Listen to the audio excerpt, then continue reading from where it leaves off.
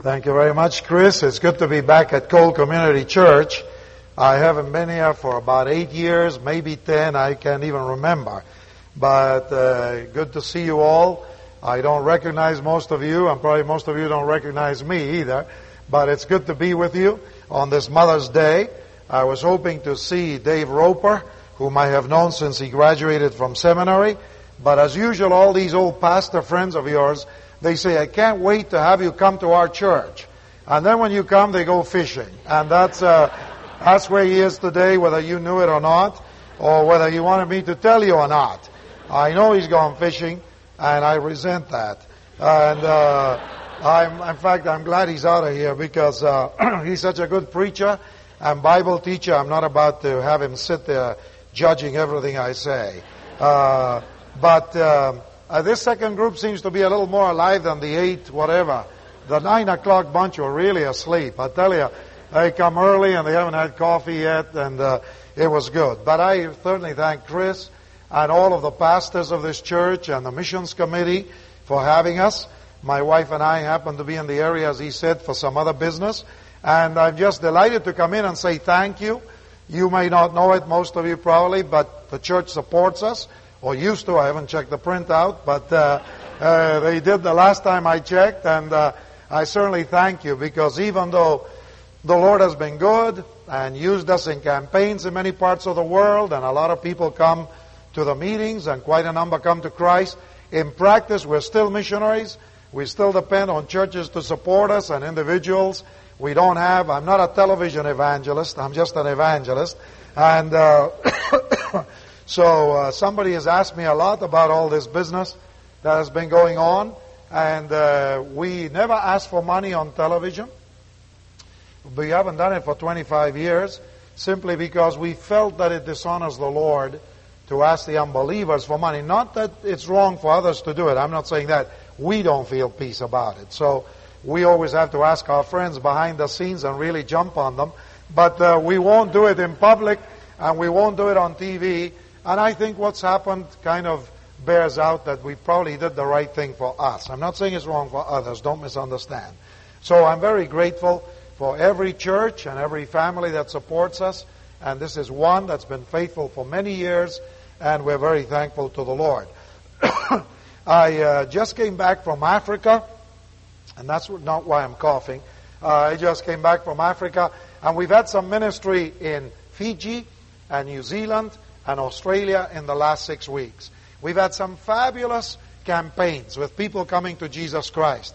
And if I had time to tell you all the things that went on, the beautiful open doors, you would thank the Lord for sending $100 a month, because the multiplication of it is worth it all the way.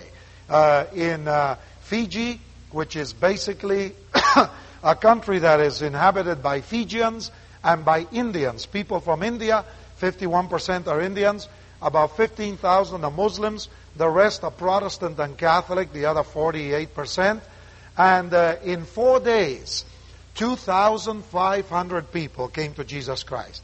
An amazing opening. If any of you young fellows or girls, or older ones too, but I don't know why I thought of young ones, if you have a gift of evangelism and you enjoy the heat, go to Fiji and win a lot of Fijians to Jesus Christ. They are wide open to the gospel. It's really amazing.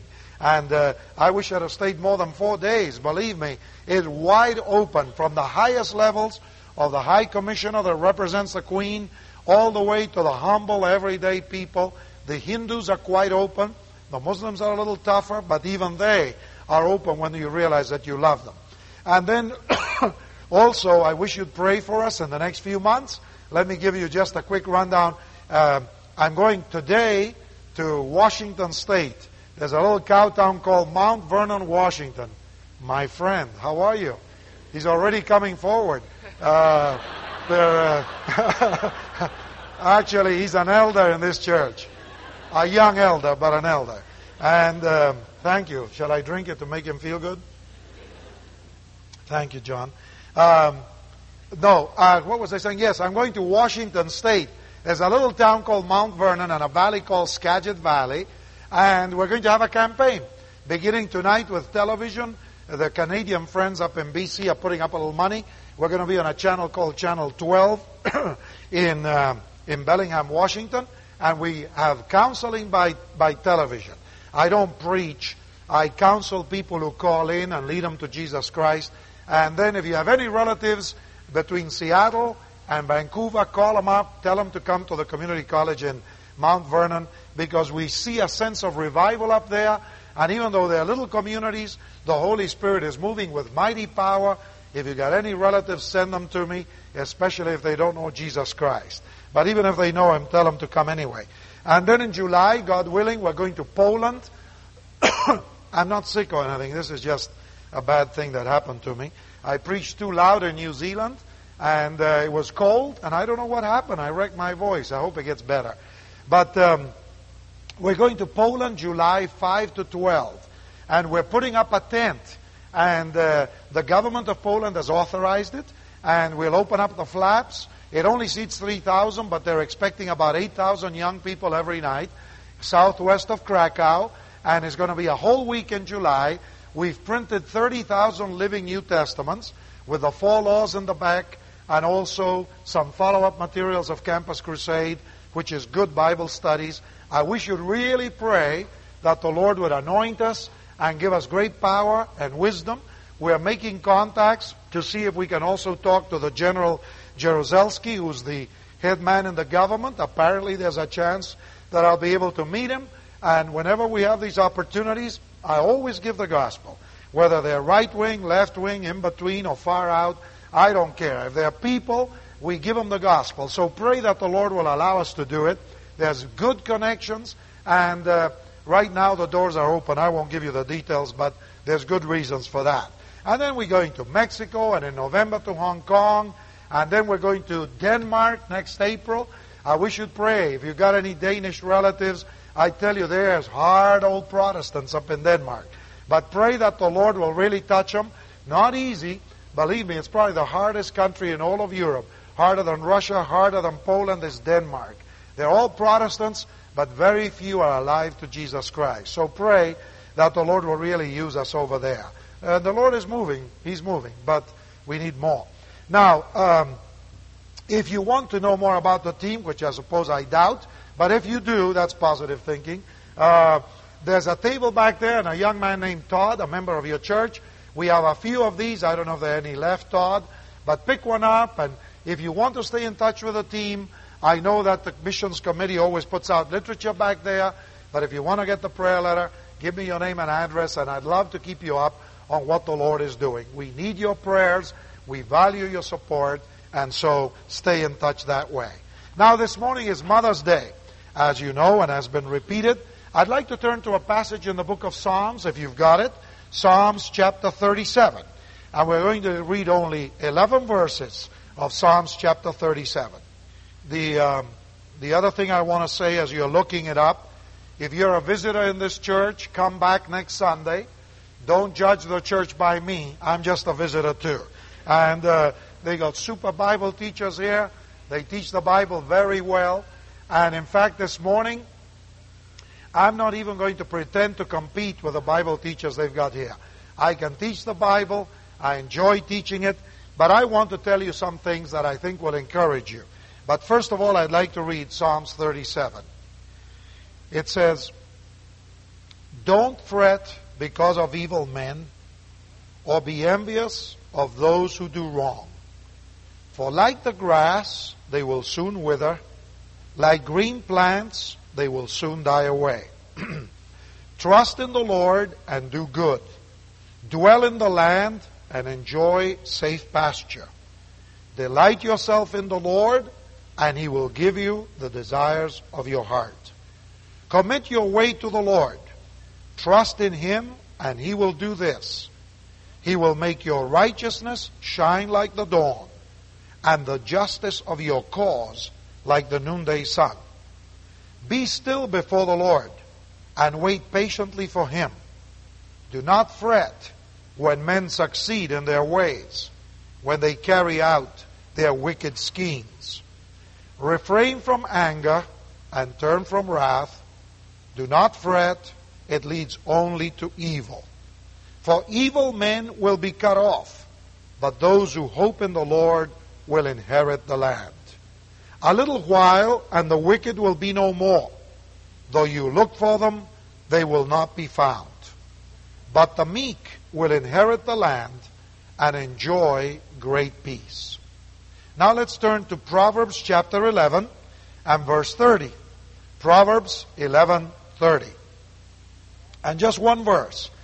A verse that struck me when I was a teenager down in Argentina, and that God really used to encourage me to try and win people to Himself. Verse 30 says of Proverbs 11,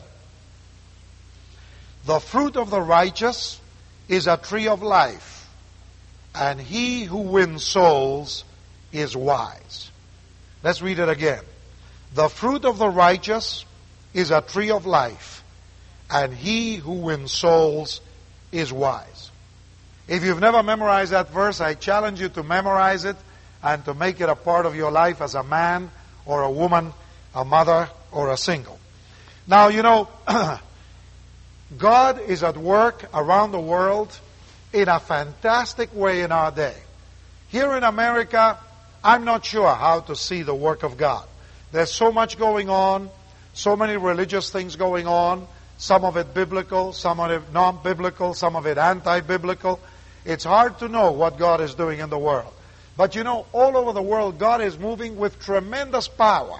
And God is at work at all levels of society across the world.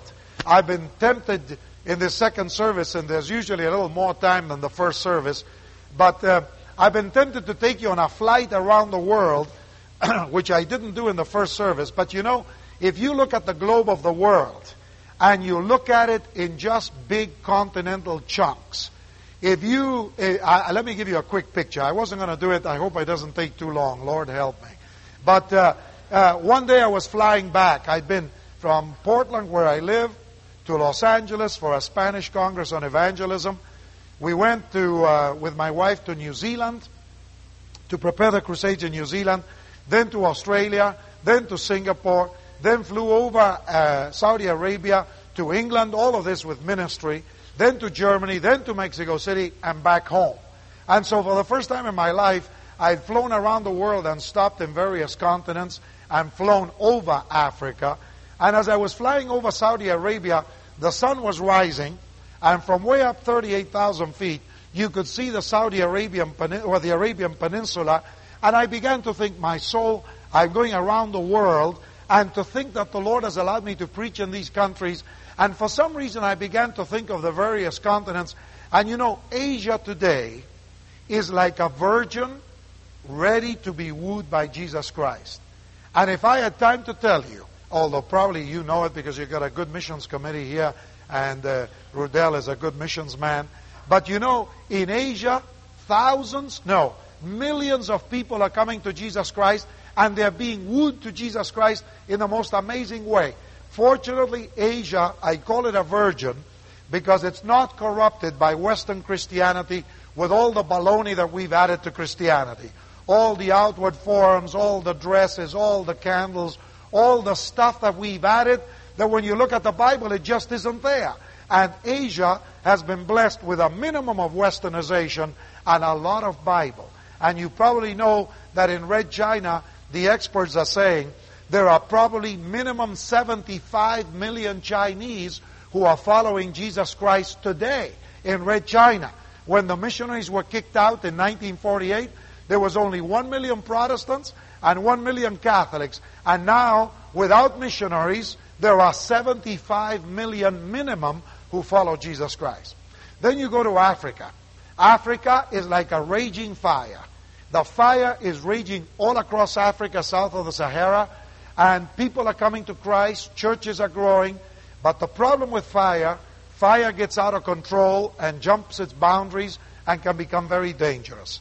And in Africa today, even though many, many thousands are coming to Christ every year, the danger is that there are a lot of self-appointed prophets, a lack of Bible teaching, a lack of Bible teachers, and people are beginning to mix Christianity with paganism and with animism, and it can get corrupted, as it did in northern Africa in the early days of Christianity. So if God calls any of you to be Bible teachers in Africa, believe me, Africa needs Bible teaching. Then you go over to Latin America, where I come from. I come from Argentina. Latin America to me is like a little hungry girl. She is hungry like crazy. She's already eating, but she keeps saying, give me more, give me more, give me more. In Latin America, it appears that there's no end to the millions who are coming to Jesus Christ.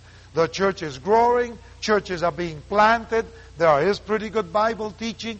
The church is just going on and on and on, and there's still room for more. Then you go to Europe.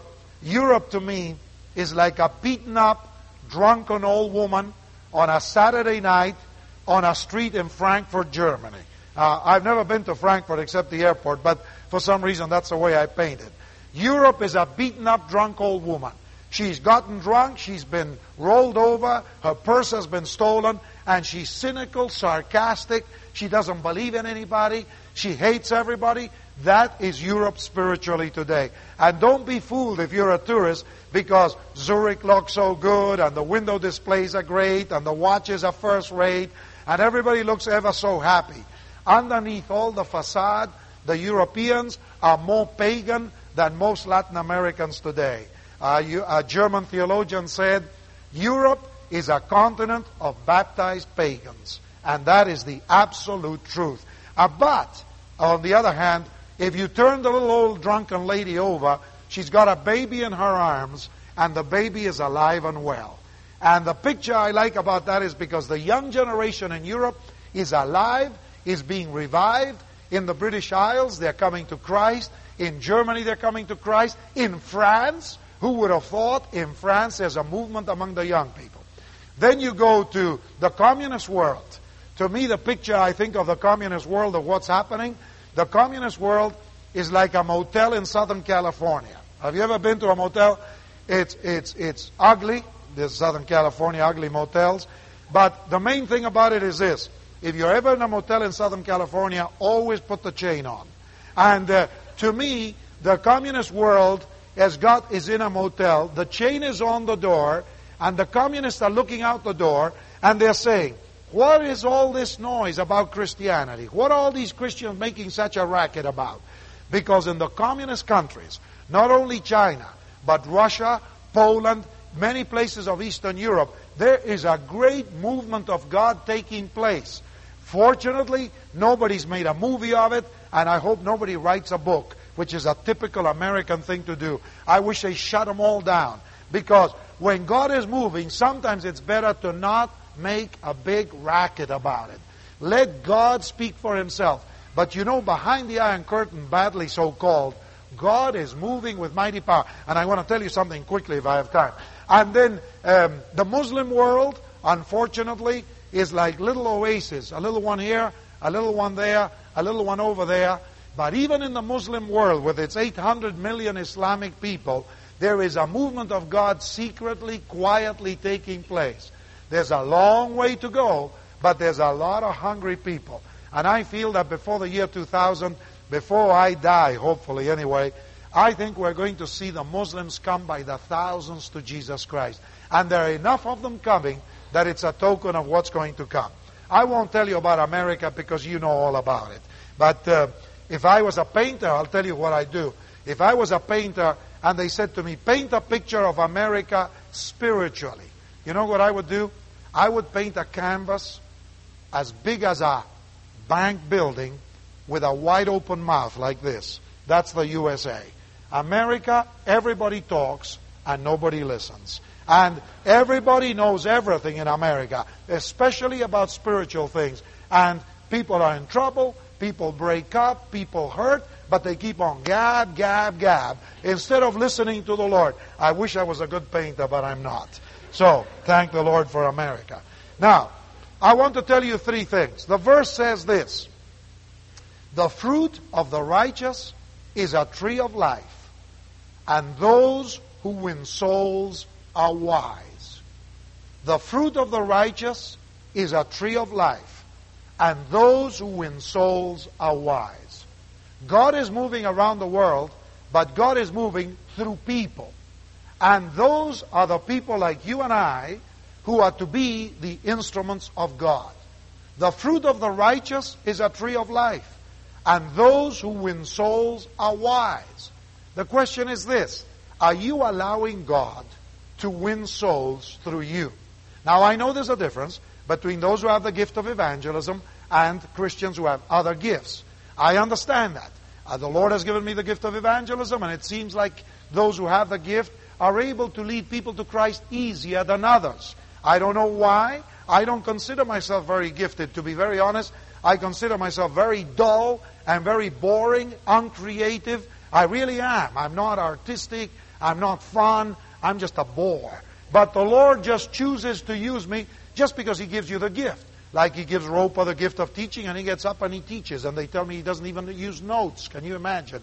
Although I saw a computer in his office. So who knows where he gets his notes. But anyway, the thing is this. I know there's a difference. But the Bible teaches that every man and every woman who belongs to Jesus Christ has the right to expect to be used of God to lead some people to Jesus Christ. And I want to encourage you not to give up and to say to the Lord, Lord, use me to win at least one person before I kick the bucket and have to go face you, and lead at least one person to the feet of Jesus Christ. It is your right and your privilege. You remember what Jesus said? Follow me, and I will make you fishers of men. If you're following Jesus Christ, there's bound to be a chance in your life, at least once. But once you get it in your system, you want more and more. You get very greedy. When you get into the experience of leading someone to Christ, your blood begins to boil, and you say, man, give me more, give me more. And you never want to quit. Get over the barrier of the first one. Now, I wasn't going to preach. I leave that to Roper. I want to tell you how God is moving, and I wanted to tell you about 3 women in whose lives God has moved with mighty power, and then a 4th one. I don't know if I'll get to all 3, but the first one is a member of the royal family in England, a mother of young children.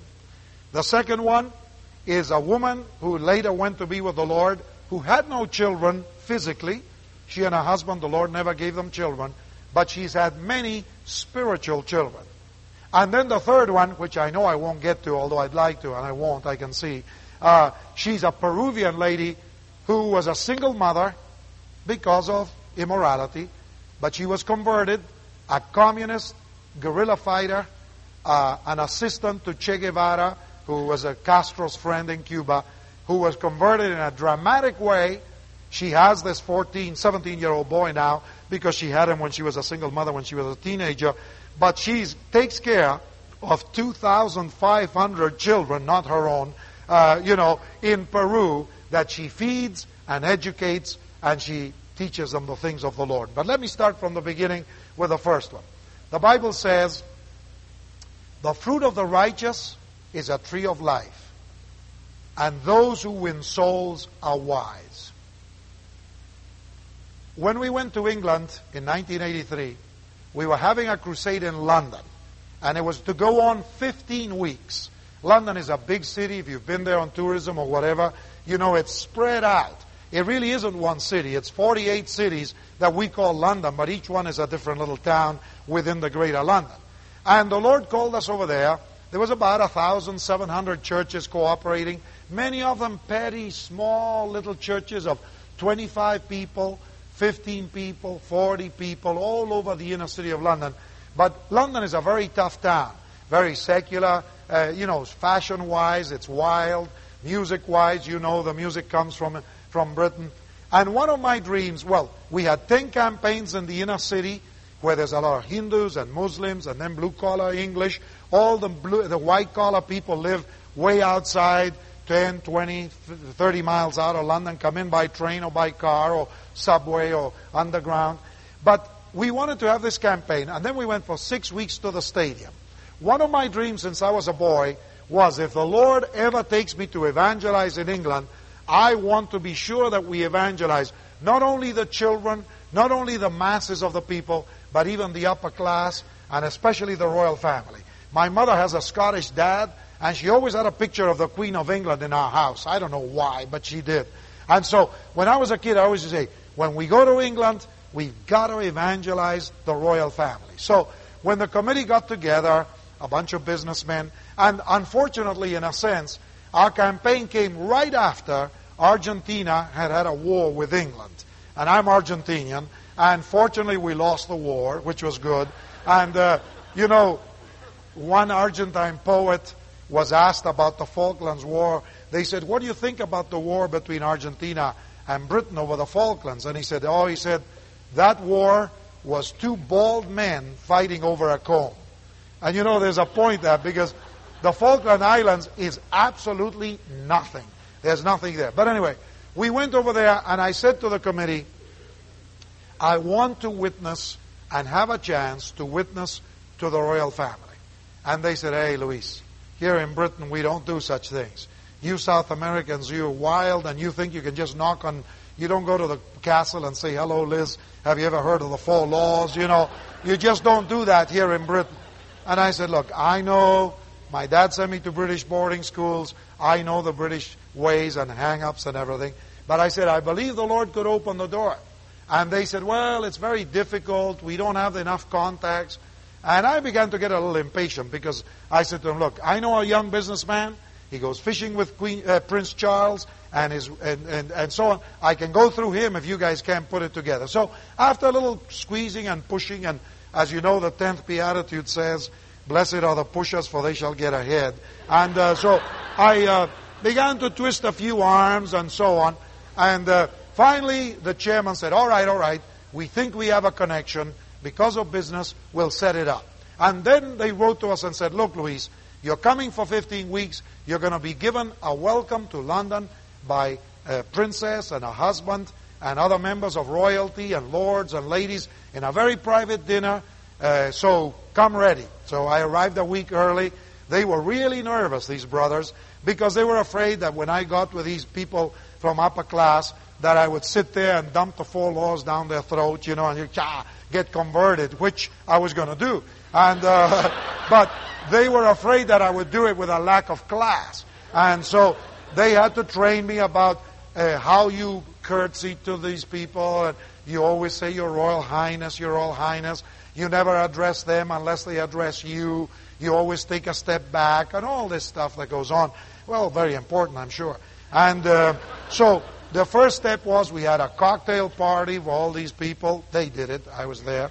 And then I was supposed to give a speech on the influence of the British Empire over the rest of the world. I said, fine, I'll talk about that. And the main influence was their missionaries anyway. So after we went there, we sat around this table, about 150 people, a really nice place, very fancy, a la British style.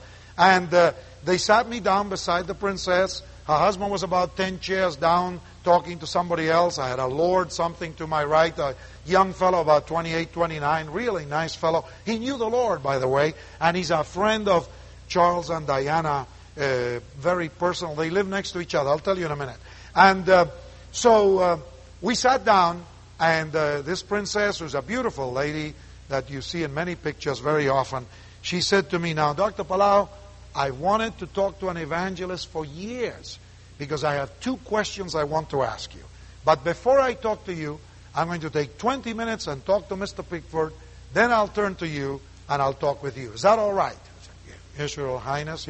I said, I'm going to eat fast so I don't drip on my tie or something, And so she talked to Mr. Pickford for exactly 20 minutes. On the button, she turned around and she said, now, Dr. Palau, I have 2 questions. And I hope you can help me. She said, first of all, do you have the assurance of eternal life? And if you do, how did you come about it? And if one wanted to have the assurance of eternal life, how would one go about finding the assurance of eternal life? Do you think you can help me? And, oh, yes, Your Royal Highness. I think I can help you, And but this was not public. Now, the others were all eating. We were just whispering, And people are not supposed to stare in those situations. They say, don't you ever stare. You can look out of the corner of your eye, sort of like you don't care, but you're not supposed to go like this and say, ooh, wow, So you're just... And then she said, the second question is this. I hear that you have 4 sons. Do you read the Bible and pray with them daily? And if you do, what do you do? And if one wants to do that with one's own children, how does one go about it?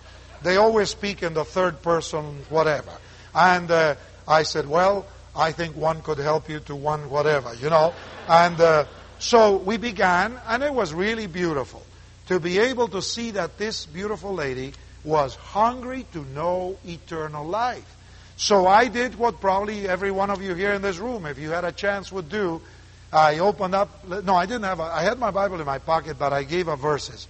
I said to her, Your Royal Highness, Jesus Christ died on the cross. He rose from the dead. She said, I know that. And I said, you got to believe that. She said, I believe that. I said, well, he says, I give them eternal life. John 10:28. They shall never perish. No one shall snatch them out of my hand. 1 John chapter 5. God has given us eternal life. This life is in His Son. He who has the Son has life. He who does not have the Son of God does not have life. To all those who receive Him, who believe in His name, He gives them power to become children of God. He who believes in the Son of God has eternal life. He who does not believe in the Son of God does not have life, but the wrath of God is on him. And then the verse of Revelation 2:10, 2:20, whatever, 2:20, isn't it? I stand at the door and knock. If anyone hears my voice and opens the door, I will come into you. And suddenly she said, but there was no shouting, this was all whispering. She said, this is my problem. How do I get Jesus to come into my life? She said, I know that He gives eternal life. I know that He is eternal life, but how does He come in? Now, I had done what my businessman friend was hoping I wouldn't do. I carried 2 little 4 Spiritual Laws booklets in my pocket. And I wanted to lead her in prayer because I said to her, Your Royal Highness, all you have to do is to invite Him into your heart. You just simply pray a little prayer. You open the door of your heart and you say, Lord Jesus, come into my heart. But she says, what is the prayer? Where shall I get it? Because they're used to the prayer book in the Anglican Church, you know. And I said, I bent low so that, because everybody I knew was looking at me. So I bent low and I put my hand in my shirt pocket and I put this and I said, Your Highness, put this in your purse. And at the back there's a little prayer. And I said, tonight when you go home, why don't you explain to your husband what I just told you? And it's in this little booklet. And I said, get on your knees. Put your arms around each other on your knees by your bed, which is what I tell people everywhere. And I said, you together pray this prayer and invite Jesus Christ into your heart. She said, I'm going to do it. Thank you, thank you, thank you. She was all excited. Then I said, now, as to reading the Bible, I explained what I did with my boys when they were little, where the wife did, what I did. She thanked me. And then I got curious. And I said, Your Royal Highness, what made you think that a person can have the assurance of eternal life? Where did you get that idea, that phrase?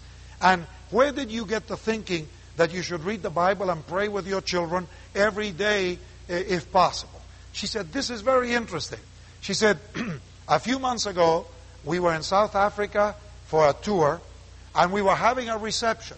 And in the reception line, as about 1,000 people walked by to say, you know, whatever, she said about halfway through, a man came up, a businessman that I don't know, she said. He came up, shook my hand, and as he shook my hand and said something, he put his hand in his pocket and pulled out a little book. And she said, as he was pulling the book out, the secret police jumped on him and almost killed the poor man. And because they thought he was pulling something else out. When I saw that it was a book, she said, I said to them, no, I want the book.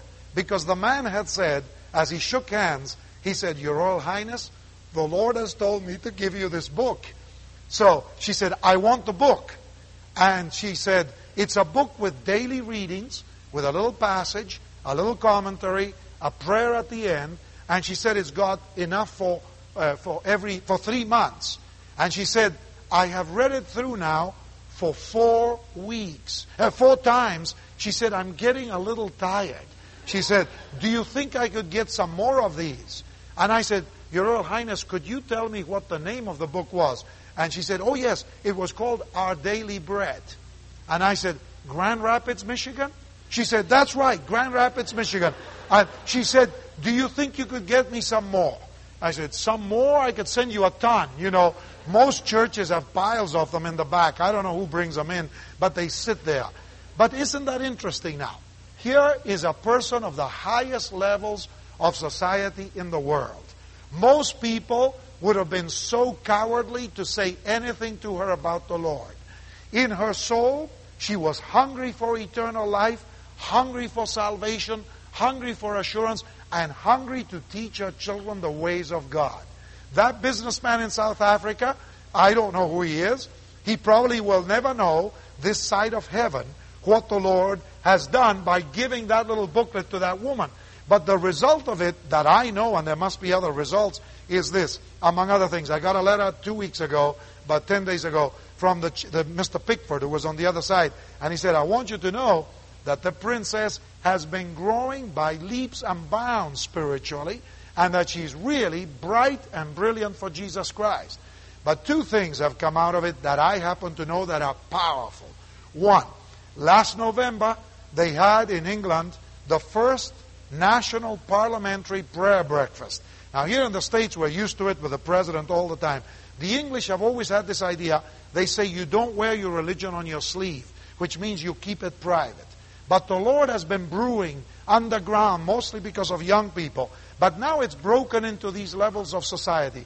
And among other reasons, because of this princess's conversion to Christ, the doors have opened up, and members of parliament are coming out into the open to confess that they believe in Jesus Christ. Prayer groups are taking place in parliament.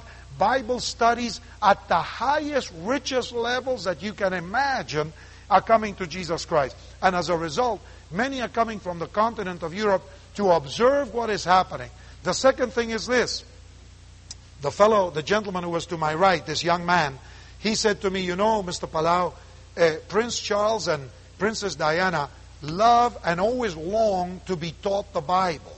He said, we want to invite you to come to teach us the Gospel of John, because he said they have a cottage next to mine in the Midlands in the Cotswolds, and he said, if you could come and spend 3, 5, or 7 days, we would like to get together and study the Gospel of John, because for some reason all of us feel that that's a terrific book to study. Well, we're in correspondence. Possibly this summer, Pat and I are going to be there. If they don't have conflicts, we will be going up there. My wife doesn't like these kind of levels. She likes them, but should I say? Well, I've started. I said it to the other group. She'll probably kill me at lunch. But she gets, it is very nerve-wracking because you're always afraid, are you going to stick your foot in it, you know. But actually, when all is said and done, they're just people. And you know, when you're nose to nose like I was with her, finally I quit the Royal Highness bit. And I just began to talk to her like any other person you're counseling, because she's just another person. And I wish you'd pray for that. But you know, I want to encourage you this way. Some of you are businessmen. You meet with high-flying people. But many times Christian businessmen try to keep the two things separate. And they feel business is business, religion is religion. I don't want to lose a deal for my company. I don't want to be demoted. I don't want to lose a sale. I'm not going to talk about the Lord. But I don't know who that African businessman is, but in heaven he's going to have himself a surprise when he realizes he may never be invited to another cocktail party for doing what he did, but he led not only a very important person to the Lord, but who knows how many others yet to come are going to be open because of one businessman that took his reputation in his hand, did what the Holy Spirit told him to do. The other person, and I'm going to go quickly because I know it's time to go.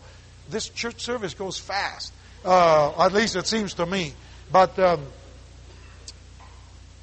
I tell you? You think I should? No, the pastor looks at me very serious. Okay, let me tell you very quickly without too many details. It's about a couple who are Europeans. I'm going to cut a lot of the story and get to the point quickly. But the color often is nice. But they are business people. I met them with Pat when we were at the presidential breakfast in Washington, D.C. I won't give you the details. But both he and she are massive people. Not in the sense of, too much eating, but just big. Big from a certain country in Europe where they're all big, men and women. And about 6'2" or 3 or 4. Enormous, just big. They could have been both football players. And Mr. and Mrs. Van something, I'll call them Van, they invited us over. One day they heard me at the presidential deal going on. He said, what you said this morning would fit the politicians and bankers in my country. When you come, let me know. So one day we were invited to do some youth work in this country in Europe, and we wrote him ahead and said, Mr. Van, we're coming. If you want to do something with bankers and politicians, let me know. He wrote back and he said, we've got it. We're going to get this and that. And they got a beautiful farm outside the capital city of this country. They got pigs, they got horses, cows. It's a beautiful place. And so what they did was they brought these bankers and these fellows together. And I gave them the gospel, real good interaction after a super meal that they laid on. And when they were all gone, and I had to go to the airport to leave town, an interesting little incident happened that leads to the story I want to tell you. They had been businessmen in Africa, and they brought all sorts of things. They'd hunted, and the lady, though quite very well off financially, she was not the best house organizer, you know. And the living room was stacked with stuff all over the place, things that the old man had hunted, and animals and mementos from Africa. And I thought to myself, wow, if Pat came in here, she'd organize this place, because it was just like a jungle.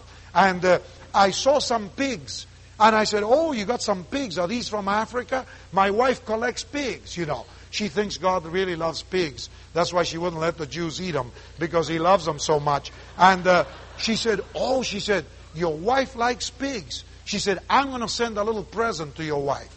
And she went and she picked 2 beautiful Russian-made Russian marble pigs.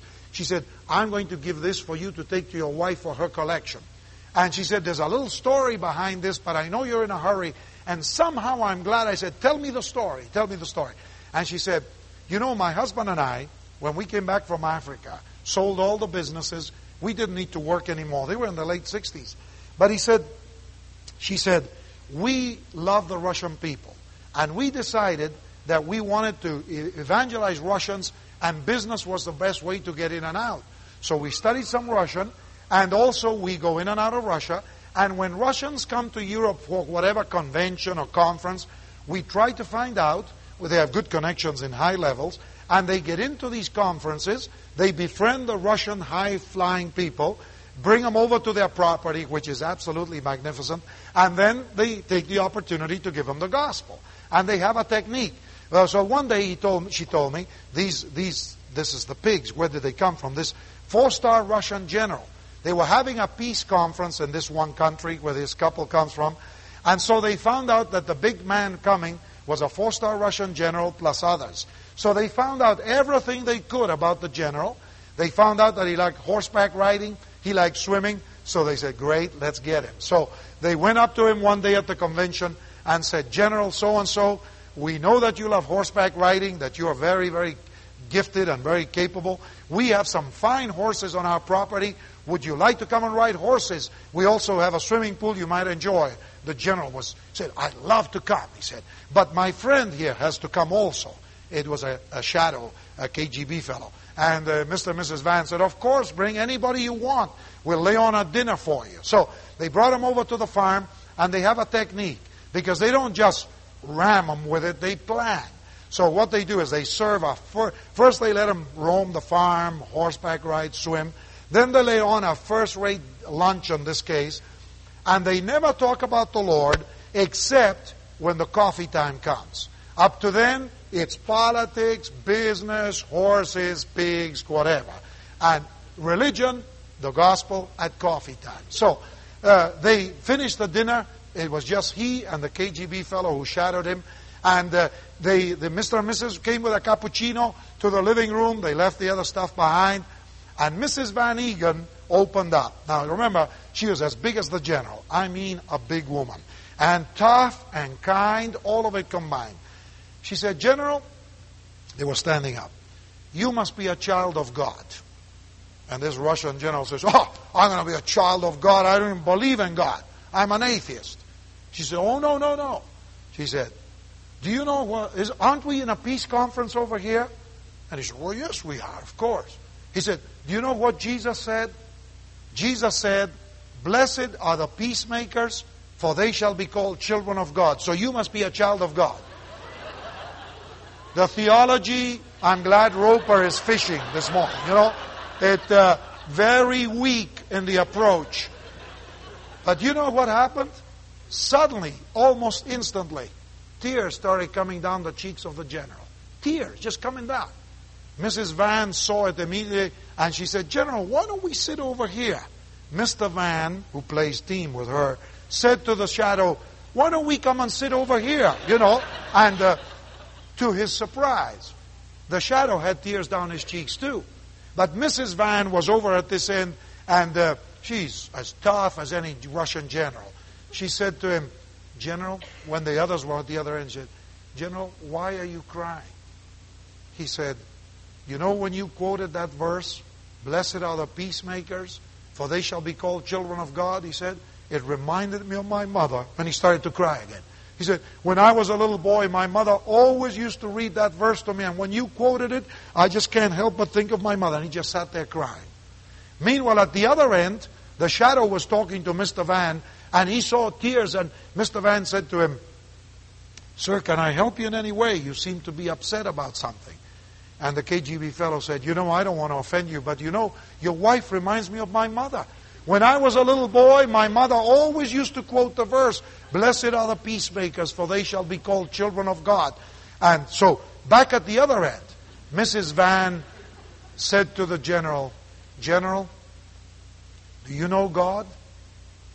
The general said, no, I don't. But I've always wanted to, especially since my mother died.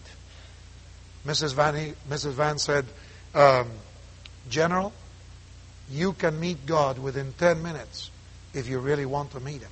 He said, I do. At the other end, the mister was trying to do the same with the KGB fellow, and he said, no, thank you, I'd rather not talk about it. I just don't want the general to see that I'm crying, that's all. And Mr. Van entertained him while Mrs. was doing her job. In 10 minutes, she explained what Christ had done on the cross. She explained the resurrection from the dead. She explained what it is to open your heart to Jesus Christ. And that general opened his heart to Christ in less than 15 minutes. A year later, Mrs. Van had gone to be with the Lord. She had a heart attack and she died. I went back to this country. Mr. Van had organized a luncheon in a fancy hotel for me to speak to businessmen in the heart of this big city in Europe. And I sat beside him at the luncheon, and I suddenly remembered the general. And I said, Ernest, I'm intrigued by General so-and-so. Have you seen him lately? And Mr. Van said, man, I was there 3 months ago. He is walking with God. Not only is he walking with God, he's got himself a Bible study going with other generals, about 8 or 10 of them. They study the Bible every week. They're praying for each other. And I think the Lord is doing a great work among the top brass of Russia's military establishment. Now, I think about these things and I say, how marvelous it is to be an instrument of God to lead souls to Jesus Christ. These two people could have sat down with this general and they could have said, you darn criminal, you're killing all the Afghans over there in Afghanistan, you're trying to take over the world, you miserable pigs, and start insulting him. She would have gotten a great kick, felt good, and nothing happened. She loved this Russian. He loved this Russian. They led him to Jesus Christ. And who can tell the influence that they could have, not only militarily, but politically around the world. But more than that, the eternal salvation of the soul of many Russian people. And when I think of it, here it is Mother's Day. The first one, a princess in the royal family. The others, Russian mothers who are now dead, who nevertheless yet speak as the Bible says, because they taught Bible verses to their boys when they were little boys. I presume that if those mothers were real believers, which they probably were, they probably died beating their breast and feeling that they had failed, because their boy was a communist, a military man, and probably never was going to surrender to Jesus. Now she's in heaven, and one day she's going to see her boy come to Jesus Christ because she implanted the Word of God in her boy when he was a little boy. John Wesley, one of the greatest revivalists in the history of the world, that saved Great Britain by his preaching from a revolution like the French Revolution, one day said, I learned more about God from my mother than all the theologians of Europe. And most of us preachers could probably say the same. God can teach a boy and a girl more about God than any theologian if a mother really walks with Jesus Christ. Now, I've got to finish. I cannot tell you about the Peruvian woman. 10 years from now, they'll call me back to preach to you.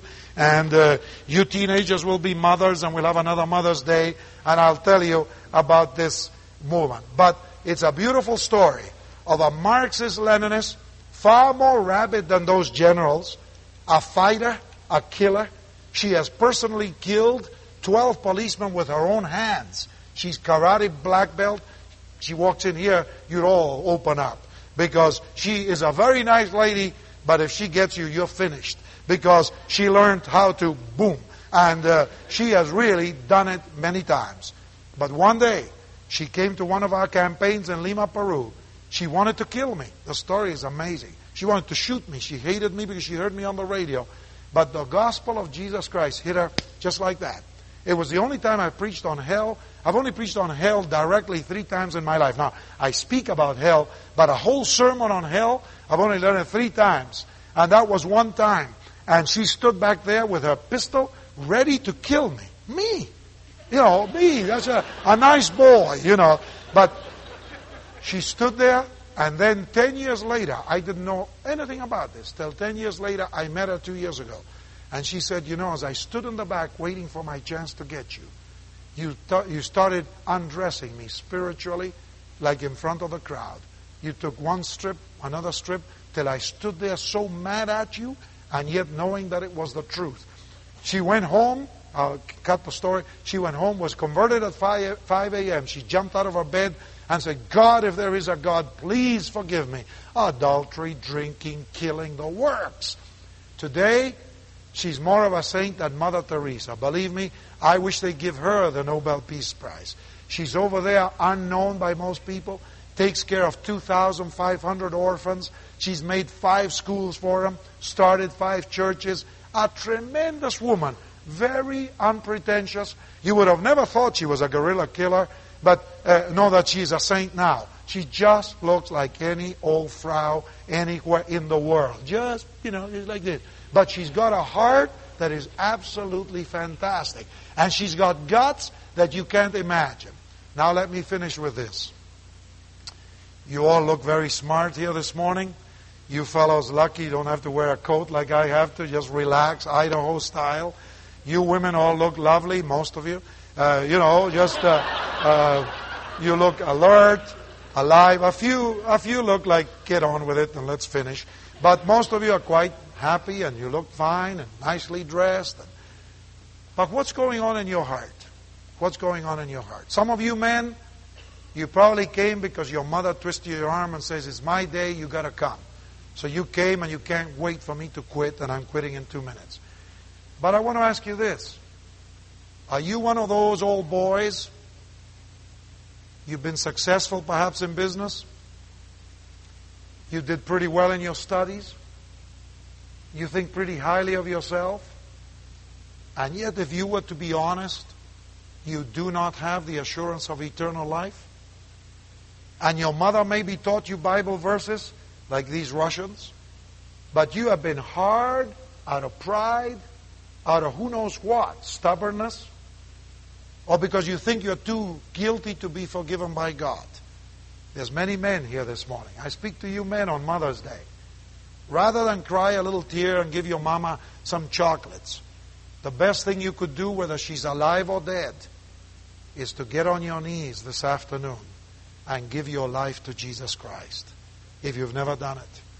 And you mothers, you young mothers, teach your children the Word of God. Help them to memorize passages from the Bible. In this generation, it isn't being done. And we're going to pay for it 20 years from today. Teach your children memory passages. Chapters even. Get them to know the Word of God.